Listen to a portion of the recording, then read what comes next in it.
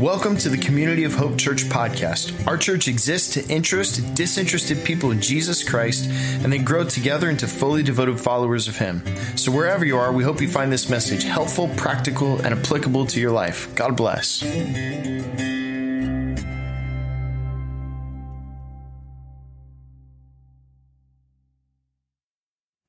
The Christian life is a journey. It's a journey of mountaintops and of valleys, of great joys, but also great sorrows. But all those sorrows are worth it because you can grow closer to God through them, and actually you can invite others to know Jesus and to grow as well, grow close to Him because Jesus is on the mountaintop and He's in the valley. He will never leave you or forsake you. He is in all and through all. And one of the greatest journeys of all time was completed by the Apostle Paul. You see, Paul was born Saul, this Jewish man who was zealous for the law of God. He loved it so much, he wanted to abide by every single letter of the law. But he took it to the point of persecuting those who didn't see it the same way he did. In fact, he would just go after this one group. They were simply known as the Way, but today we know them as Christians. And he sought to kill them and destroy them and end this movement that had begun because he said, that's a threat. That is a threat to the law that Moses handed down from God, and we must defend that law at all cost. And so he killed them. And he got as many people as possible to do the same thing. And on the road one day, as he was continuing to persecute, as he was continuing to kill, Jesus Christ came down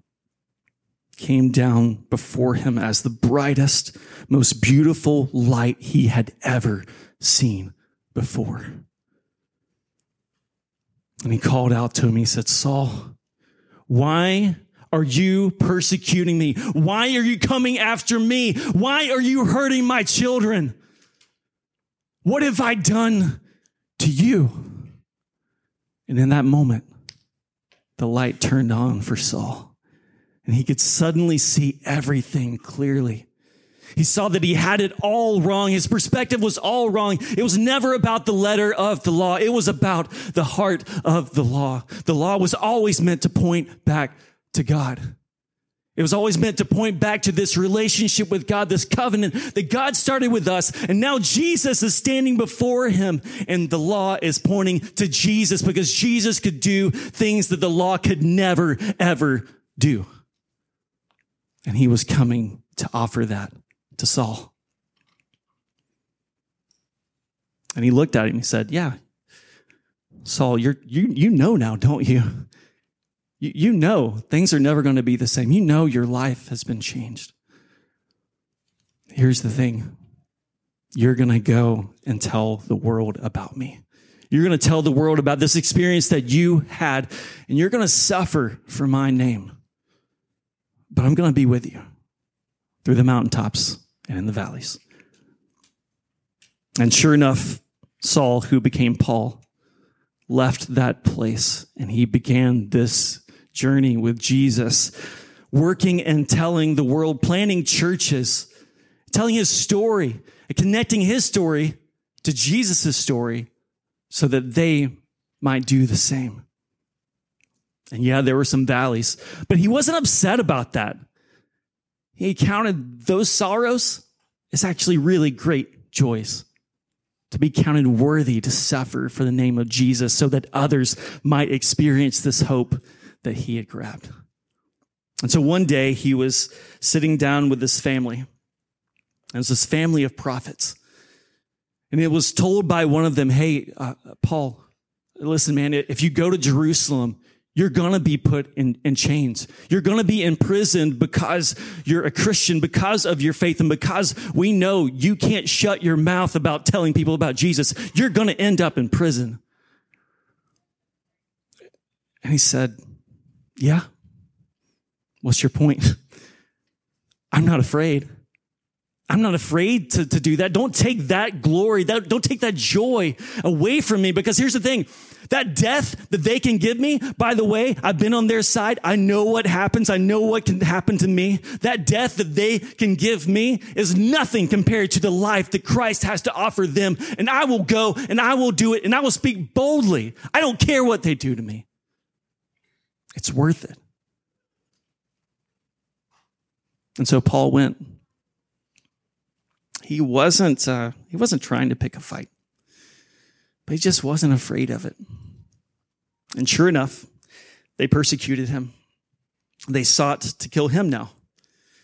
They brought him before the high officials, and the officials looked and they thought, man, I don't see anything wrong with this guy. I can't find any guilt within him, but I can't really go up against this mob that's trying to kill him. And so we're just going to back away. And so they left Paul in prison. And he was there for 2 years before a new official would hear his story again. And after 2 years, the people actually still wanted to kill Paul. Why? Because he never stopped telling people about Jesus. In fact, now he had a captive audience, literally. So whether it was through conversations or sermons or letters, Paul kept at it. He kept telling people, listen, many of you have been hearing about this Messiah, this Savior, this hope of the world that's to come down, and he has come down. He has come down as Jesus Christ. He's changed my life. Some of you knew who I was. If I come to you as a changed man, you knew this is the real deal. And some called Paul crazy. Some wrestled a lot with it. But others said, yeah, actually, I want that.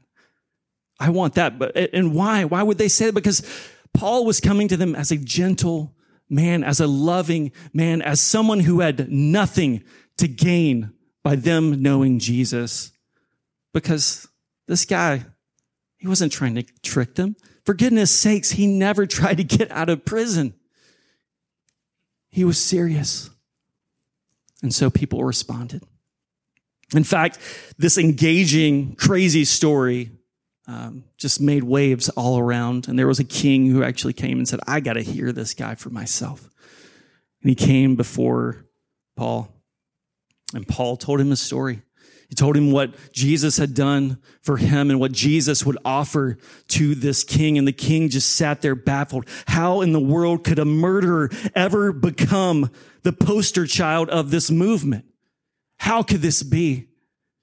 And he just didn't understand. He said, Paul, are you trying to make me a Christian? Is this happening right now? And Paul said, yeah, you and everybody else. I will never stop telling people about this great hope that I found in Jesus. So yeah, I want you to become a Christian. And so Paul continued. He continued being imprisoned, beaten, survived stonings, survived a shipwreck and being snake bitten, all those things. And he found it a great joy because he knew he had something valuable to hand off. And when he couldn't actually travel to see people, he wrote letters to them. Long, long letters that honestly no one in the culture wrote. But he found that it was worth it. It was worth handing off to others. And a couple of those letters were to his disciple, Timothy, and I think they're worth taking a look at.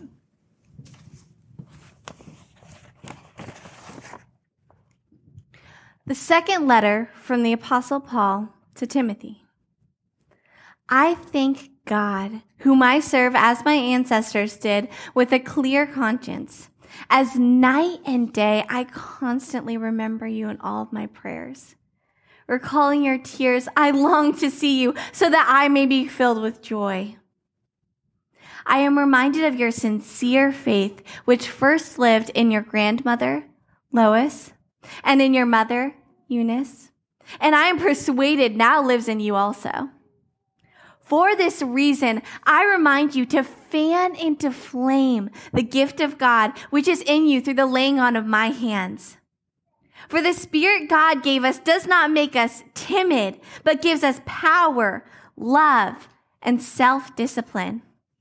So do not be ashamed about the testimony of our Lord or of me, his prisoner. Rather, join with me in suffering for the gospel by the power of God. He has saved us, and he's called us to a holy life, not because of anything we've done, but because of his own purpose and grace.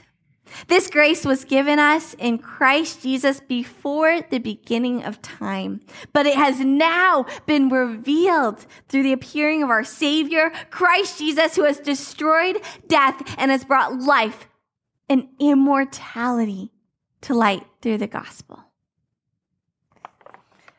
Church, will you pray with me? Lord, we thank you for the story of Paul and how he followed you faithfully. And we thank you for Timothy, who he mentored, and that you knew exactly what Timothy needed to hear from his mentor. As we come here today, we know that you know our stories. You know what we need to hear from you today, and we just pray that we would be able to receive it in this space. Pray this in Jesus' name. Amen. All right, well, can we give it up? That was our Director of Student Ministries, Eric Stewart. It's incredible. And my name is Danny Franson. If you haven't met me, I'm the Assistant Director of Student and Preteen Ministries. So say that 5 times fast. You can't. It's fast. It's a long, fancy way of saying that we actually get to work with the kids and the teenagers at this church and teach them about God. So it is the greatest honor and the best thing ever. And this week, our lead and our associate pastors decided to hand off, get it? Hand off the series we're in? Yeah, hand off the preaching to the student ministry team. So you can decide at the end of all this if that was like a really clever, awesome idea or like a crazy idea.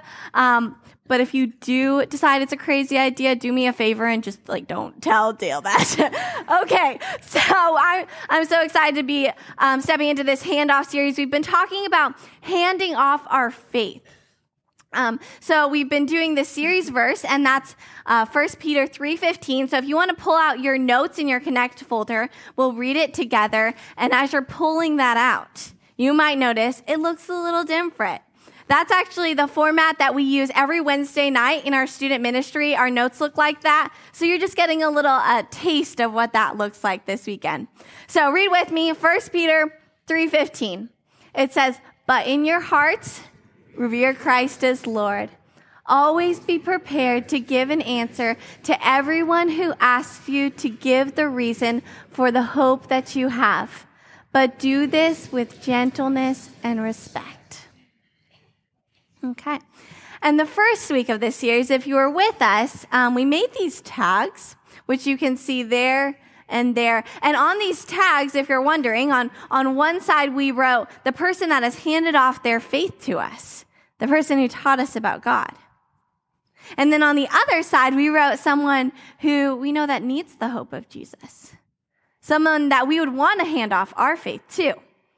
And these tags are this visual reminder that like we are an important piece of what God is doing in the world. So through this series, it's been really challenging me and getting me to think about when I've shared my story, when I've handed off my faith. And I thought of one time when I was in first grade. So do we have any first graders in the house? Get a woot woot. Yeah, I'm seeing some. Awesome. Welcome, elementary schoolers. We're glad you're here. But if you don't know my story, I grew up in the church. So my parents raised me every week coming to church, and I was like that little kid in the front row bouncing uncontrollably during worship because I was like, Jesus is just this awesome. That was me for real. And then every night, I'm still that girl. Oh gosh. Every night my dad used to tuck me in. And he used to pray for me. And I remember that, like on the days where I felt like my little world was falling apart, on the hard days, that made me feel safe. And it reminded me that everything was going to be okay. I actually wrote my dad's name on the card that first week and forgot to hand in my card, so that worked out. I could take a picture of it, but it says Papa. And so I grew up with this feeling that the message of Jesus was so beautiful. And it was something that I wanted everyone to know. So when I was in first grade and I met this girl named Lauren who didn't know Jesus, that broke my heart. And I wanted to share my faith with her, but I wasn't sure how, so I devised a plan. All right, so ready to hear my plan? Okay, so there was a pool party, and her dad was going to drive me home. And so I was like, this is perfect. It'll be just us in the car. She'll be trapped. I can tell her everything. This is how I think. And then I had my script ready. So I had this line I was going to say, there was a man. That was my opening line. I'm not even kidding, guys. There was a man. His name was Jesus. Yeah. I was feeling pretty good. Was rehearsing the line. But then all of the what ifs came in. Like, what if she asked me a question and I couldn't answer it? Like, I'm just a first grader. I don't have a theology degree yet. Or what if her dad heard that I was talking about religion and he got mad? That really scared me. Or what if this just made our friendship awkward and then she didn't want to talk to me anymore?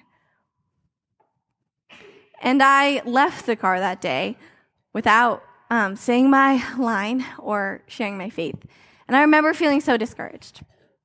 But I don't think I'm alone in having roadblocks to sharing my faith. I think a lot of us experience this, and many of them just boil down to fear. To those what ifs, like what if they ask a question and I don't know the answer? What if something I've done in my past, they know about it and they don't think I'm good enough to be a Christian? What if I get in trouble at school or at work for sharing my faith? But the comforting thing that we find in this letter from Paul to Timothy is that Timothy understands fear. That verse said, God has not given us a spirit that makes us timid. And another version will literally say, God has not given us a spirit of fear. So Paul is getting this idea that Timothy might have some fear. And as we step back and think about Timothy's story, it makes sense. So let's do that. Let's think about it. Timothy, he is a young pastor whose mom taught him about faith. So his mom taught him, her mom taught her. So here we have this whole family, generations and generations of people worshiping God together. Like if Timothy was here, he would have written mom and grandma on his card. And like parents and grandparents in here, I want you to hear that. I want you to hear how much influence you can have when you hand off your faith. And I also think that's kind of what we're doing on All In Weekend, right? Like every generation, we got our kids, parents, grandparents, we're all in here worshiping together. Just so cool to me. But as we think about Timothy's story, we have to notice there's no dad mentioned. There is no dad that has handed off his faith or even been a role model in the faith. So here's this kid with no father figure, no dad to pass on his faith, and the Apostle Paul steps in and says, hey, I will be your spiritual father. And I love that, like, for free side note, isn't that cool? That is the kingdom of God, that we don't have to be related to each other. We can just stand up and say, hey, we're part of one family. I am going to pour into you and mentor you and be there for you, even if we're not related. I love that. So if you're in here and you're like, I don't have kids, or maybe your kids are grown, or maybe you have some kids, but you have time for more. See me in the lobby. I'll have a volunteer application for you. Shameless plug. Sorry, I had to go there. But seriously, it's a beautiful thing, and that's what Paul did. He stood up and he said, I'll be your spiritual father. And so here, Timothy is receiving this letter from his father figure, from the one who has believed in him and prayed for him and commissioned him into ministry. And Paul is saying, hey, Timothy, I'm going to die. These are my last words to you. Later in the letter, he says, I fought the fight, I finished the race, and I'm about to die for my faith. And not only that, but he also says, oh, and you're going to suffer for your faith. Thanks, Paul. Cool. Right, so Timothy actually has some legitimate reasons to fear. You could ask the question, what if I lose my mentor for faith? Okay, you're going to. What if I suffer for my faith? He's probably going to. But then he also might be asking, what if I can't explain my faith as clearly and eloquently as the great Apostle Paul? Like I'm in his footsteps. Or he might be asking a question I asked, what if my story is too boring? Like I was raised in the faith, I don't have this crazy, cool, redemptive story. What if it's not powerful enough to share? Timothy has reasons to fear. He understands fear. But if we think about it, Paul has reason to fear too. Right? Like we heard his story. We heard he'd been in prison and shipwrecked and snake bitten. He could seriously ask, how much will I have to suffer for this? And then if we think about his story, I mean, he literally murdered Christians. At some point there, he had to ask, wait a second, am I good enough to do this? I'm not, wait, what? How can I share my faith if I murdered Christians?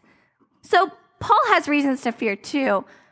But the difference between Paul and Timothy is that Paul has gotten to that place where he's ready to push back his fear and say, do not be ashamed of the gospel. God has not given you a spirit of fear. And I think it's because, think about it. He's at the end of his life. He has realized that he's a part of this story that's so much bigger than him. So the what ifs just aren't a big deal to him anymore. He's ready to go all in for this thing. So here's the main point that I want you to hear. If you hear nothing else, get this. Let God own your whole story. God own your whole story. That's my main point. You can write it down in your little notes if you didn't notice. Let God own your whole story. So what does that look like? First, it looks like letting God own our past. So I get it. We are in here today and we all come in with different stories and different pasts. And maybe some of us, we can relate to Timothy. We've been raised in the faith. Or maybe some of us, we can relate to Paul. It took us a little bit longer and a few mistakes to get here.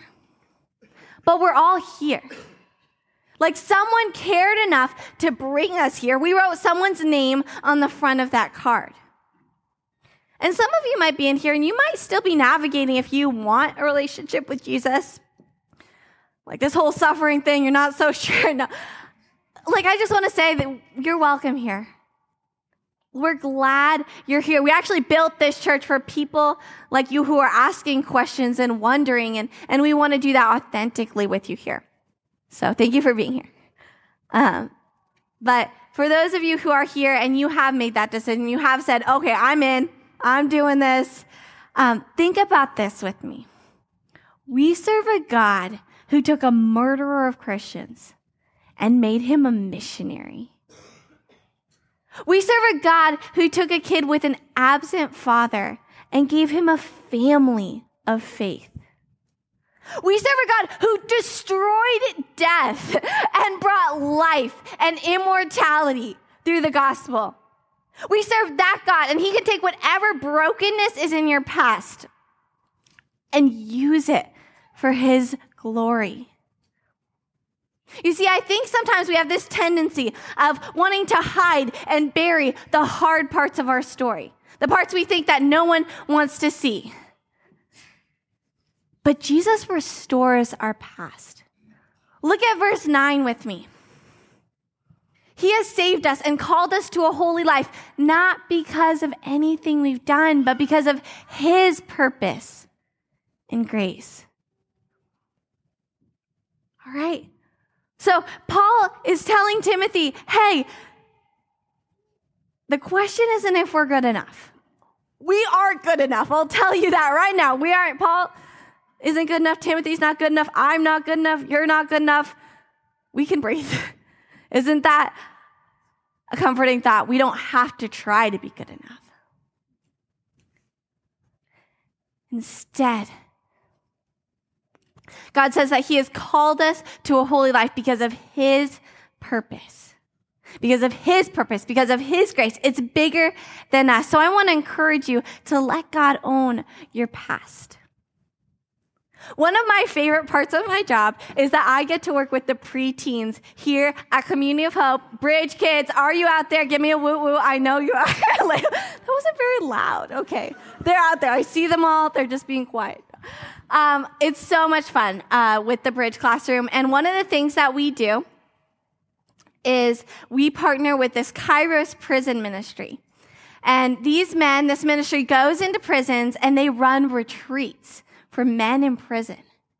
And they won't let us into the retreats. We're too young. But what we do is we decorate placemats and posters for the men in prison. And we give them to them. And it's this thing of hope that shows them that someone cares. And so this is actually a picture of us decorating posters last week. And just we're decorating them. And so one of these weeks that we did this, we're all like writing verses and everything. And one girl just starts to write out her story. Like, we're like, oh, what are you doing? She's like, oh, I'm just writing out my story. She writes down how her dad had made some bad decisions. How he had left them. And she hadn't seen him in 3 years. But then she says, hey, I love my dad. And I am praying for my dad. And then she tells these men in prison, she says, I'm going to start praying for you too. God, he is with you and he forgives you. So they took that to a Kairos week and they ended up reading it to all of the men. And the men stood up and they applauded that. Because that's the God we serve, guys. A God who can take no matter what brokenness is in the past, he can take it and he can forgive that and restore that. And he can take a 10-year-old girl and he can free her from the power of unforgiveness, first of all. But then he can use her story to encourage an entire room of prisoners. That is the God we serve. And it was just because she didn't do anything. She just said, God, here's my story. Here's my past. Use it however you want. So let God own your past. My next thought for you is to let God own your future. So I get it. There's like 100 unknowns when it comes to sharing our faith, especially in our culture. Like, it's getting more and more hostile. It used to be a normal thing to be a Christian. Now, not so much. So when you decide to follow Jesus, that probably might mean sacrifice. Like, I wish I could say, guys, if you share your faith, nothing bad is ever going to happen. I promise. I wish I could say that. But that's not what Paul tells Timothy, is it? He literally says, verse 8, join with me in suffering for the gospel. And actually, 14 times in this letter, he says some form of endure suffering. So yeah, it might mean sacrifice. Nowadays, it might mean sacrificing the opinions of others. It might mean sacrificing your time or your money. It might mean sacrificing your comfort or your pleasure. God might call you to do something that makes you uncomfortable or scares you. But I'm telling you, it's worth it. Paul was able to look back on his life, everything that he had been through, and say only Jesus was worth it. He was able to say, hey, I wouldn't do anything differently. This is the best life I could have lived. One of my heroes is a woman named Corrie ten Boom. So some of you might have heard her story. I think part of why I like her is she's like, was single her whole life. I'm like, yeah, single women, girl power. But she was a Jew. Or she was not a Jew. She was saving Jews in World War II. And she was hiding them from the Nazis.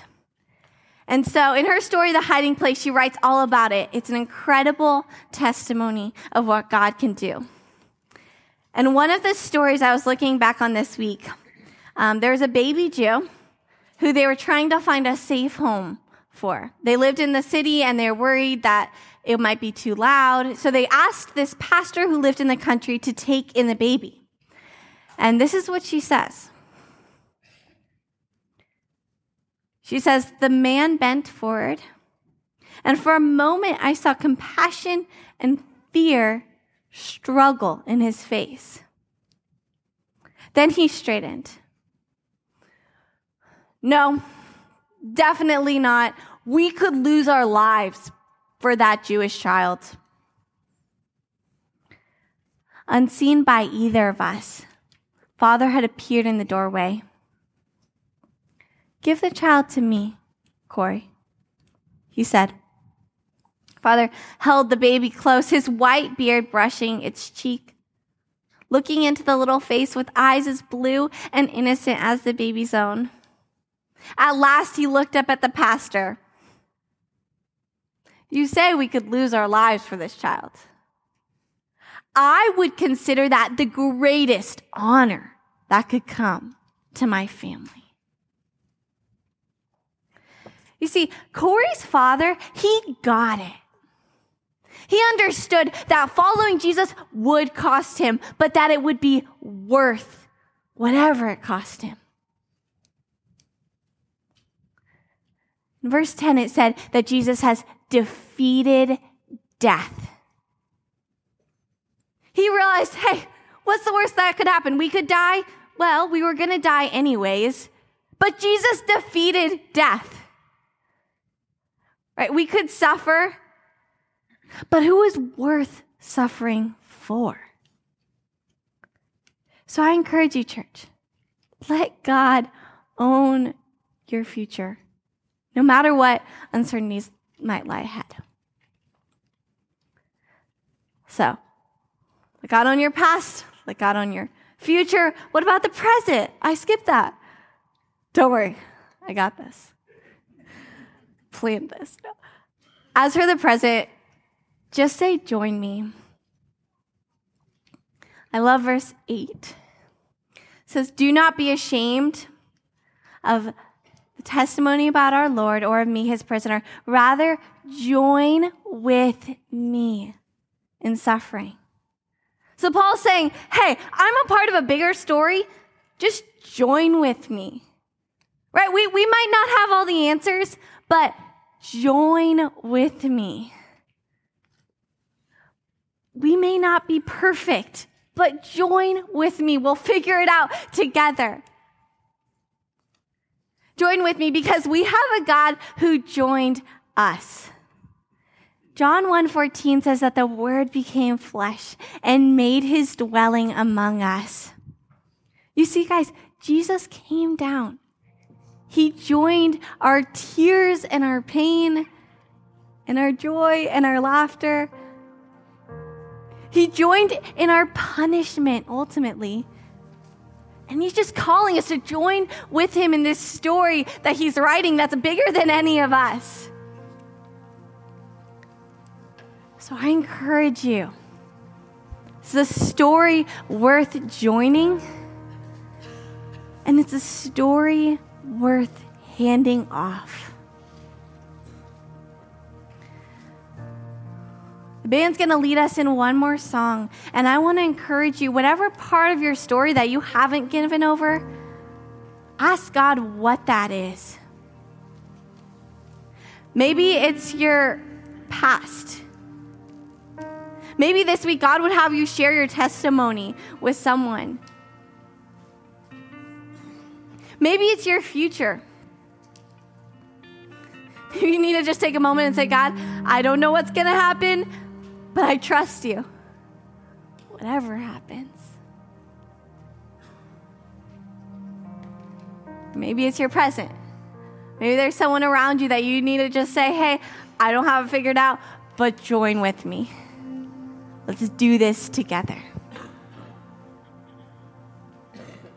So I encourage you, we're going to have prayer teams at the side. If you want to come down at the front and kneel, just take some space to be with your God right now. Okay, so as you leave, we have some discussion questions on the back. If we were in student ministry, I'd be saying go to your small groups and go discuss those.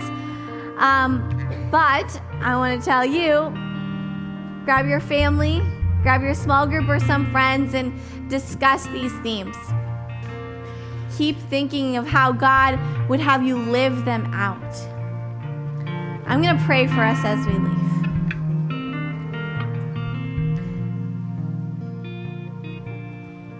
Dear Lord Jesus, I thank you for everything that you've done for us. I thank you that you're a God who's restored our past. And you're a God who is worthy to trust with our future, that you could do far more with our future than we could have ever thought. And so I pray that as we go out from here, we would be people who would just trust you with our whole story. That we'd be people who would be fully abandoned to your will because we know that you're worthy of it. Love you. Pray all this in Jesus' name. Amen. So go in his peace. We'll see you next week.